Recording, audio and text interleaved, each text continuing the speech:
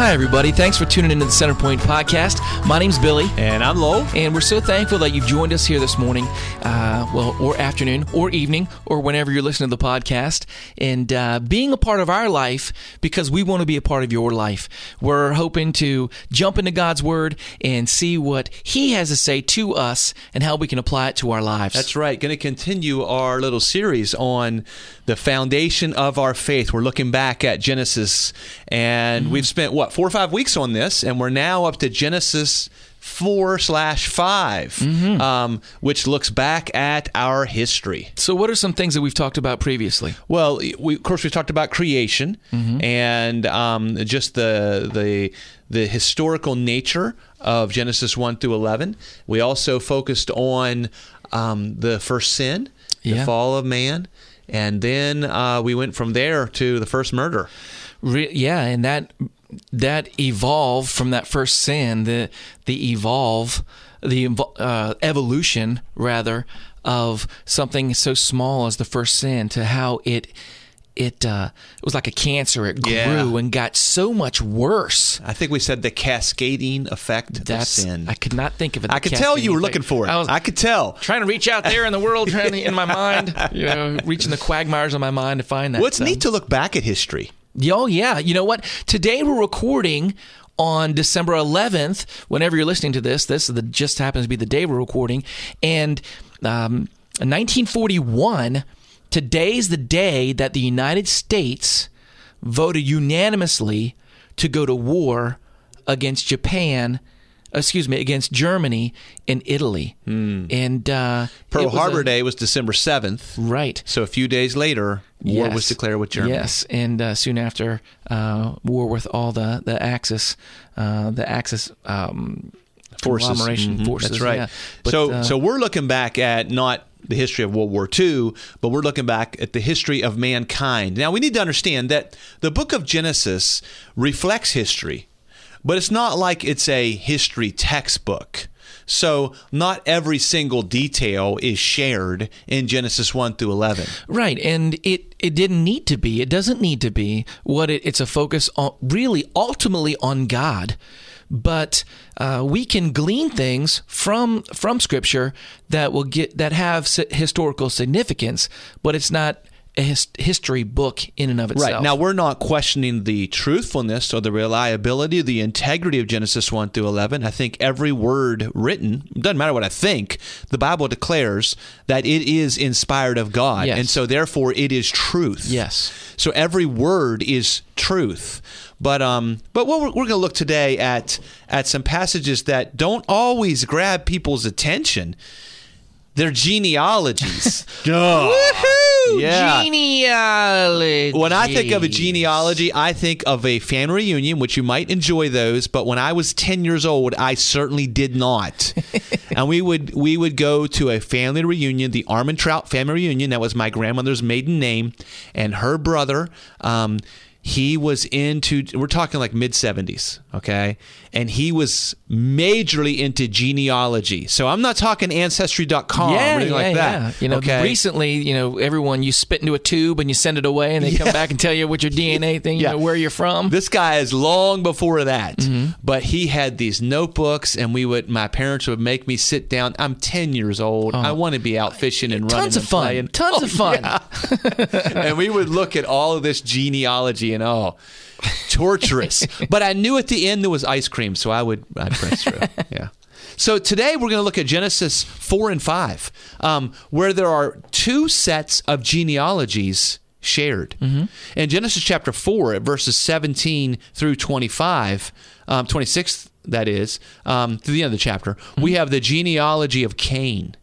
So remember, Cain killed his brother Abel, and then God sends him out to be a wanderer, to go out away from the Garden of Eden, and he was gonna live there and wander around. Yeah, and if you missed our discussion of that, it's just on the previous podcast, but some good information, some good research that we did, and how Scripture comes alive. It's challenging. Scripture comes alive when you read it. Yeah. That was a challenge for me, is that the more you dive into passages, the more the Lord reveals things to you. Mm-hmm. And then we're also going to look at Genesis chapter 5, which this is identified as the book of the generations of Adam. So now we have the genealogy or the ancestry of Adam.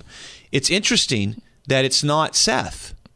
Okay? Mm-hmm. Who's Seth? Well, Seth is the third son of Adam, but it's identified as the generation of Adam.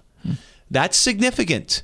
So we have the ancestry of Cain versus the ancestry of Adam.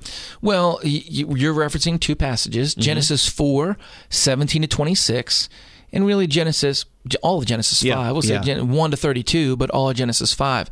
I think it'd be good for you, if you're listening, to take a moment, and if you don't have the Bible on your phone, you can download a YouVersion app. You can download. There's tons of apps for it. Or if you have a physical Bible with you, I think it'd be good to take a moment and read Genesis 4, 17 to 26, and then read Genesis 5, 1 to 32. And press through. Like you're going to read it and be like, oh, what do they having me read? You're going to think you're a 10-year-old at a family reunion looking at books? No. But press through, because we're going to make some really interesting observations here in just a minute. Yeah, so we'll be back in a minute and to be able to discuss the similarities and also the differences of those two passages. So press pause now. All right, so you were able to read Genesis 4 and 5. Great job. So one of the things that strikes me about Genesis chapter 4, 17 to 26, is these guys sound pretty awesome. Yeah, they do. They really do. Yeah. You got Cain, Enoch, Lamech, and some other people there whose names are hard to pronounce. Mahujalah and Irad, Mohojal, and Mothoshahal, and Lamech, and Zillah. And don't let those names, we've talked about this before, don't let it intimidate you. We don't really know how those were pronounced. Just make your best stab at it. Right. So, but here's the thing about them. Look at the things that they did. Cain goes, which by the way, he was told to be a wanderer, remember? Yeah. He goes and builds a city. Mm-hmm. His rebellion continues. God says, you go wander. He builds a city. So we have builders. Okay, what else do we have? Well, we have people that are definitely musically minded. Yeah. There's a guy named Jubal in verse 21. He says he's the father of all such as handle the harp and pipe. So that's pretty cool. A famous musician. Artist. Yeah.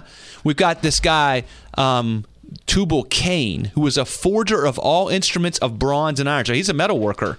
He's a beast. Big old forearms and stuff. Clang, clang, clang. Walking around, Popeye forearms. It's probably where Popeye gets his forearms from. And then we got one more guy who was the father. This is, Jabal, who was the father of those who dwell in tents and have livestock. Now, this is different than Abel. Abel was a keeper of flocks. This word here, having livestock, is definitely a large-scale farm. This is a rancher. Okay, so look what we have here. We got builders, we got these metal workers, we got ranchers, we got musicians. Yeah. These are the superstars of the world. Yeah, it really all-encompassing. These people are accomplished. Yeah, yep. These are the rich and the famous, okay? Robin Leach. People don't know what you're talking about. Yeah, well, dating myself there. And listen, not only that, we also have some people who are not the nicest guys in the world. I'm not saying any of those guys were nice, but they were definitely successful. But we got a guy named Lamech.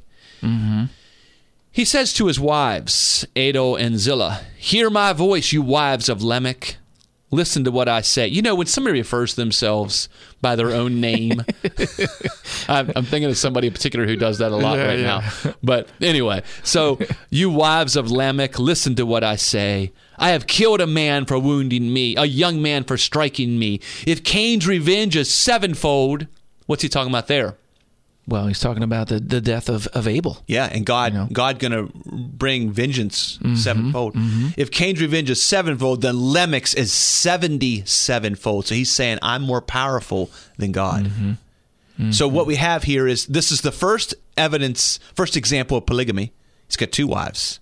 This was not God's plan. God's plan was one man, one woman for life. We've got a murderer, boaster, and a rebel against God. So these people, they were the rich and the powerful and all that. Robin Leach. But they were also the people that were ruling over others.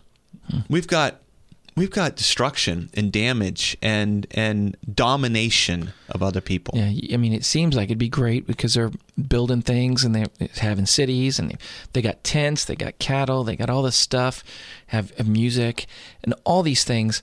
But looking at Lamech, he's a pretty bad dude. He was. This Lamech. We'll look at another Lamech in just a minute. That's a good point. We'll have to take a look at these two Lamechs in a minute. So then in verse 25 in chapter 4, it says, "And Adam knew his wife again, and she bore a son and called his name Seth." Just one observation I want to make here. This does not mean that verse 25 happened after everything that happened prior to that. So it's not like all these people were born and then Adam had Seth. Okay? Right. So Adam had Seth. It's a little bit like Genesis 3. You can slide that into in between a couple of verses in Genesis 2. Right. So it's not as if the Bible is written to be 100% chronologically, right, one verse after the other. We see things, the way it's written is that it might have something, a wider span, and then like the next chapter might be slid into, in between a couple verses, maybe in the previous chapters. In our vernacular, in verse number 25, you might be better off to think of it this way. Meanwhile, Adam knew his wife again. That's a good, and she bore addition. A son. Yeah. Mm-hmm. So now we go into the line of Adam through Seth. And you've already read it, I know, but one of the things that strikes me that's very different in chapter 5 and what we just saw about Cain is, well, first of all, ages are given. Yeah, that is unique. Yeah. None were given in the previous chapter. Nobody's age was given. Okay, neither was the death of anyone mentioned in the ancestry of Cain. They didn't want to. I guess they didn't want to talk about that as being like a negative for them. Maybe I don't know. But it's an observation. For each one of these examples, each one of these people that are given in Genesis chapter 5, the age of the father is given. Then the years after they fathered, how many years they lived after that, and then the age of their death. I mean, for instance, look at verse number 21. When Enoch had lived 65 years, he fathered Methuselah. Enoch walked with God after he fathered Methuselah 300 years and had other sons and daughters. Thus, all the days of Enoch were 365 years.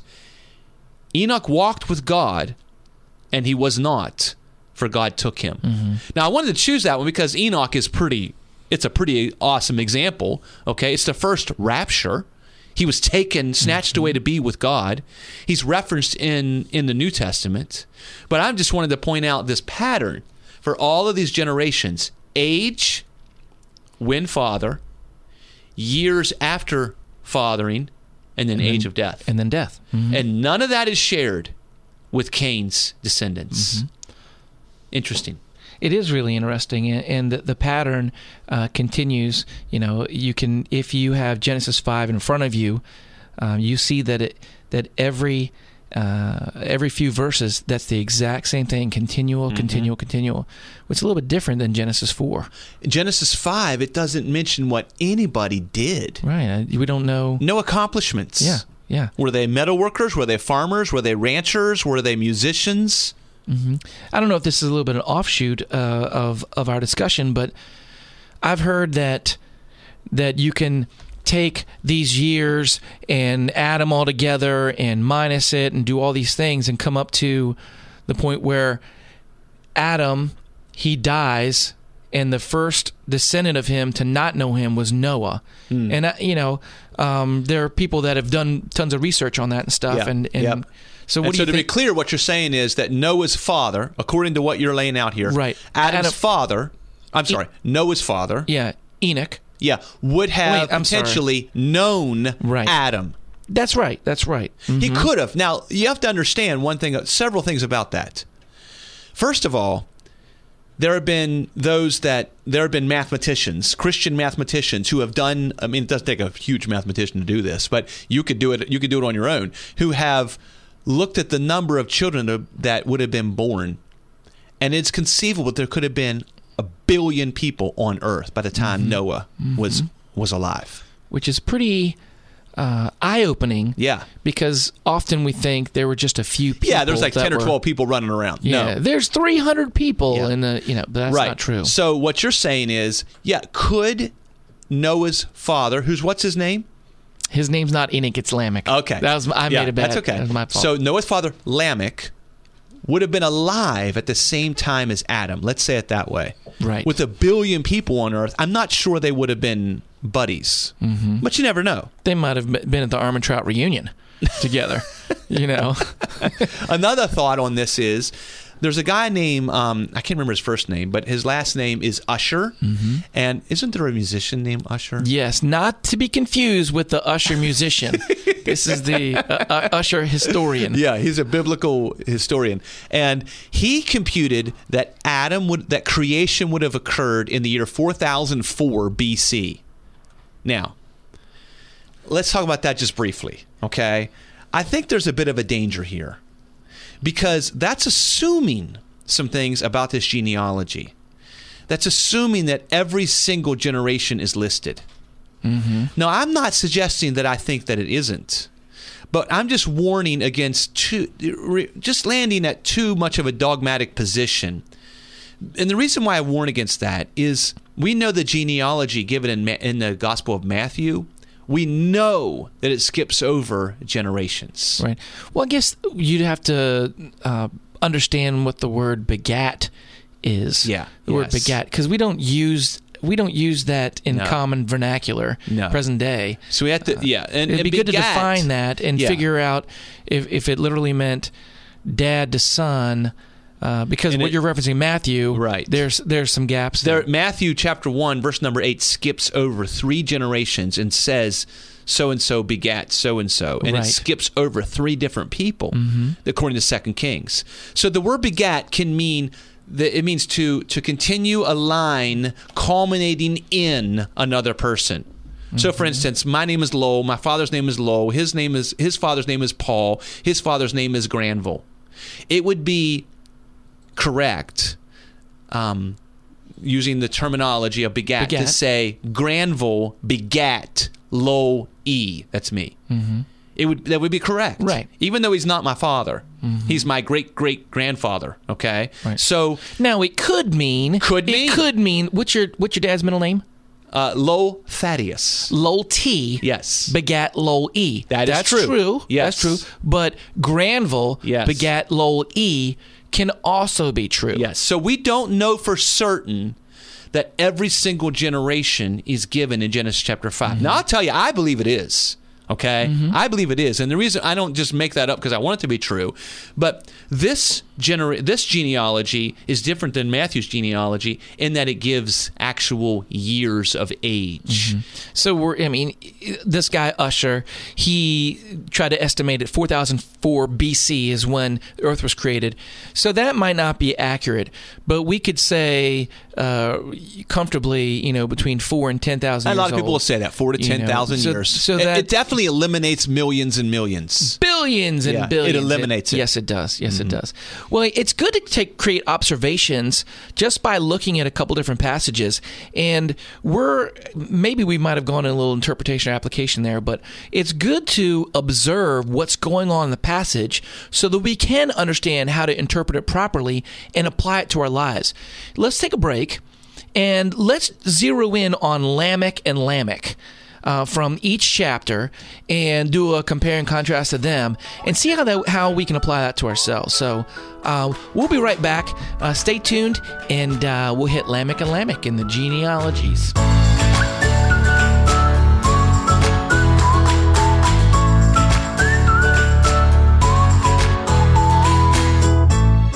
Centerpoint Bible Church exists to point others to Jesus Christ in His Word, and we want to encourage you to come out and visit us sometime. We're presently meeting at Faith Christian Academy Our service is at 9:30, and our focus hour starts at 11 o'clock. You can get information on our website at centerpointwv.org. Thanks for listening, and we pray that you would seek after Jesus.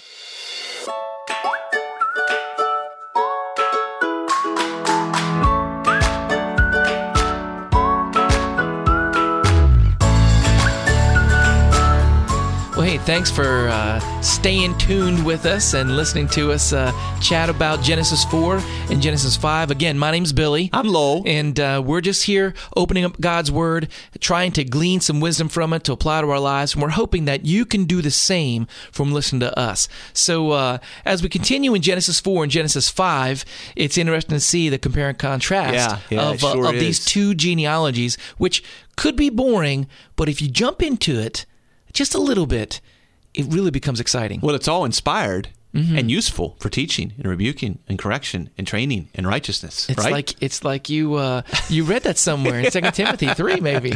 You know, if you compare these two groups of people, I'll just say this: if you were picking a team, you were going to put together a team of people, and just going to choose which team's going to be the winner. You're picking from Genesis 4. Oh, man, because you see their accomplishments and stuff. You see what they do. You know, it wouldn't be, in real life, it would be, I would probably be on the non-picky. Remember kickball at elementary school? I really do. And I was young, one of the youngest in my class. Me too. And therefore one of the smaller ones. Me too. And so... you're just hoping in that line. Oh, you don't want to be last. The last guy where they're saying, oh, all right, I'll take Mickey. Yeah. I'll take the last two when you can have him.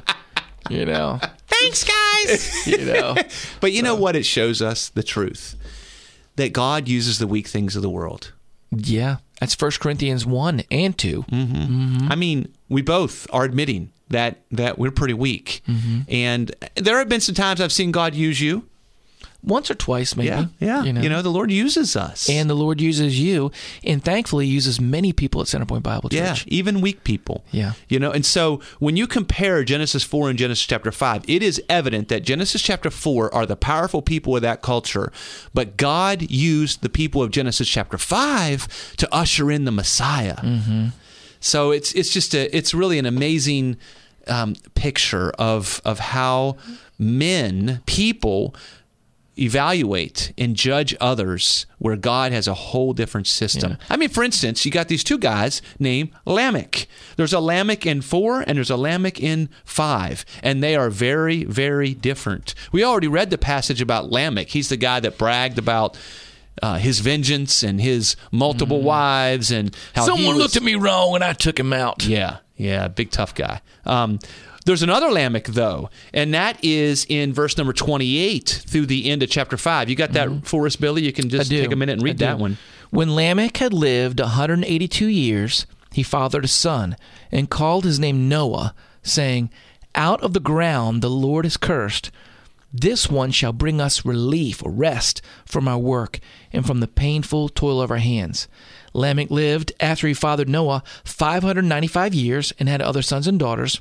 Thus all the days of Lamech were 777 years, and he died. And as you said earlier, there's the possibility he would have been on the earth at the same time as Adam. Mm-hmm.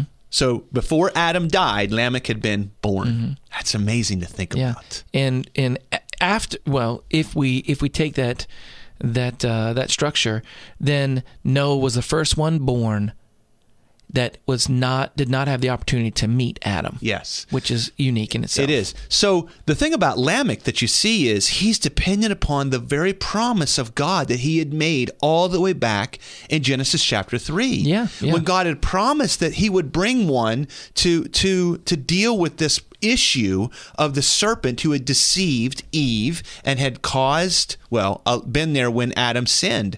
And out of the ground the Lord has cursed. When Lamech named his son Noah, he had this in mind. He's processing this. So this doesn't mean he didn't get like a baby book, and go to the name Noah. That'll work. Mm-hmm. No, he's contemplating what he's waiting for, what he's trusting in, the promise he's believing in. He's living in the world that's been cursed by sin. He even had Adam potentially, depending on how we interpret these years, but I believe Adam was on the earth the same time as him. He's very familiar with the curse that God had placed on Adam, and he's looking for relief. Not relief from work, like I'm going to be lazy and retire. Not that retirement is lazy, by the way. But I'm just saying, he says he's not saying relief from work. We can put our feet up and drink, iced tea. But he's saying work has been cursed. And because of this child that you've given me and the promise of what you've made, God, there's coming relief. Mm-hmm. Man, that's so different than the other Lamech. Yeah, it is. It truly is. The other Lamech was all about, remember, he was about polygamy. Yeah, he's the first one to establish polygamy, having two wives. Murder, okay? He's talking about murdering somebody. And he wasn't humble about it. He's proud about that fact. That's right. And I can't figure out if he just murdered one or if he murdered two. Yeah, right. But he's a murderer. He's a murderer. Yeah, yeah. And he's boastful and is rebellious against God. Mm-hmm. That he's going to do better than even God did. Right. So that's the difference in these two. When I look at chapter 4, what I see is the ancestry or the descendants of Cain show man's plan and purpose played out. A godless man, godless mankind, man without God, living out his plan, his purpose, his progress. It's like Cain's descendants decide, I'm going to build the most successful world for me. Mm-hmm. I'm going to build cities. I'm going to make music. I'm going to metalwork. I'm going to ranch. It's secularism. It's I live for now. Right. It's I live for the things it's hedonism. It's pleasure. It's what can I gather? It's materialism. It's naturalism. It's this anti-God mentality that I just live for now. Right. Pride in self. Yeah. Pride in self to lift themselves up. Yep. Establish, even in this, boasting of their accomplishments and it's things lust of the flesh, pride of the eye, pride of yourself. Mm-hmm. It's 1 John. Mm-hmm. It is the essence of sin. But when you look at that, and then you contrast Lamech in chapter 4, what we're saying, and Lamech in chapter 5, he is more, it seems as if he is resting on God's promises, having faith in God's plan, and we find it in just those few verses. Mm-hmm. But he's trying to establish a family line, not for himself or his own pursuits, but a family line that is with their eyes toward God. That's right. So what happens with the generations of Adam is, rather than being about man's plan and purpose, it's about God's plan and purpose. Mm-hmm. Rather than being about man's progress, it's about God's glory.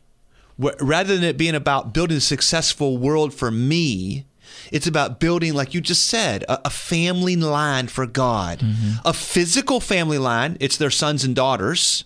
A spiritual line. Mm-hmm. We're not suggesting, by the way, that every single child born in that family line were followers of God. Mm-hmm. As a matter of fact, when you get to Noah, how many followers of God are there?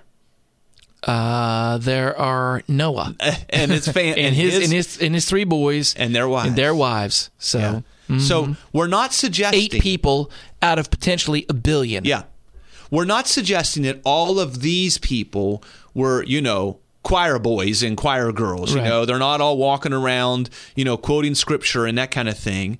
But the leaders of this generation, the family leaders, mm-hmm. the fathers and the grandfathers and the mothers and the grandmothers, they're calling their progeny, the ones that are coming after them, they're calling them to the promise of God. Yeah, that to get real and to put it into everyday practice.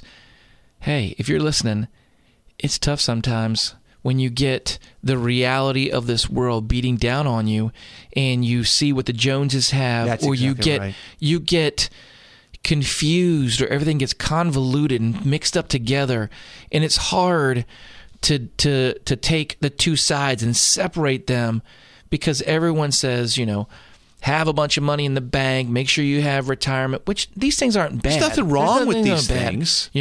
Make sure your kid is number one, and make sure, all this stuff, and the world's standard, the world's system, the world's view gets squished on us.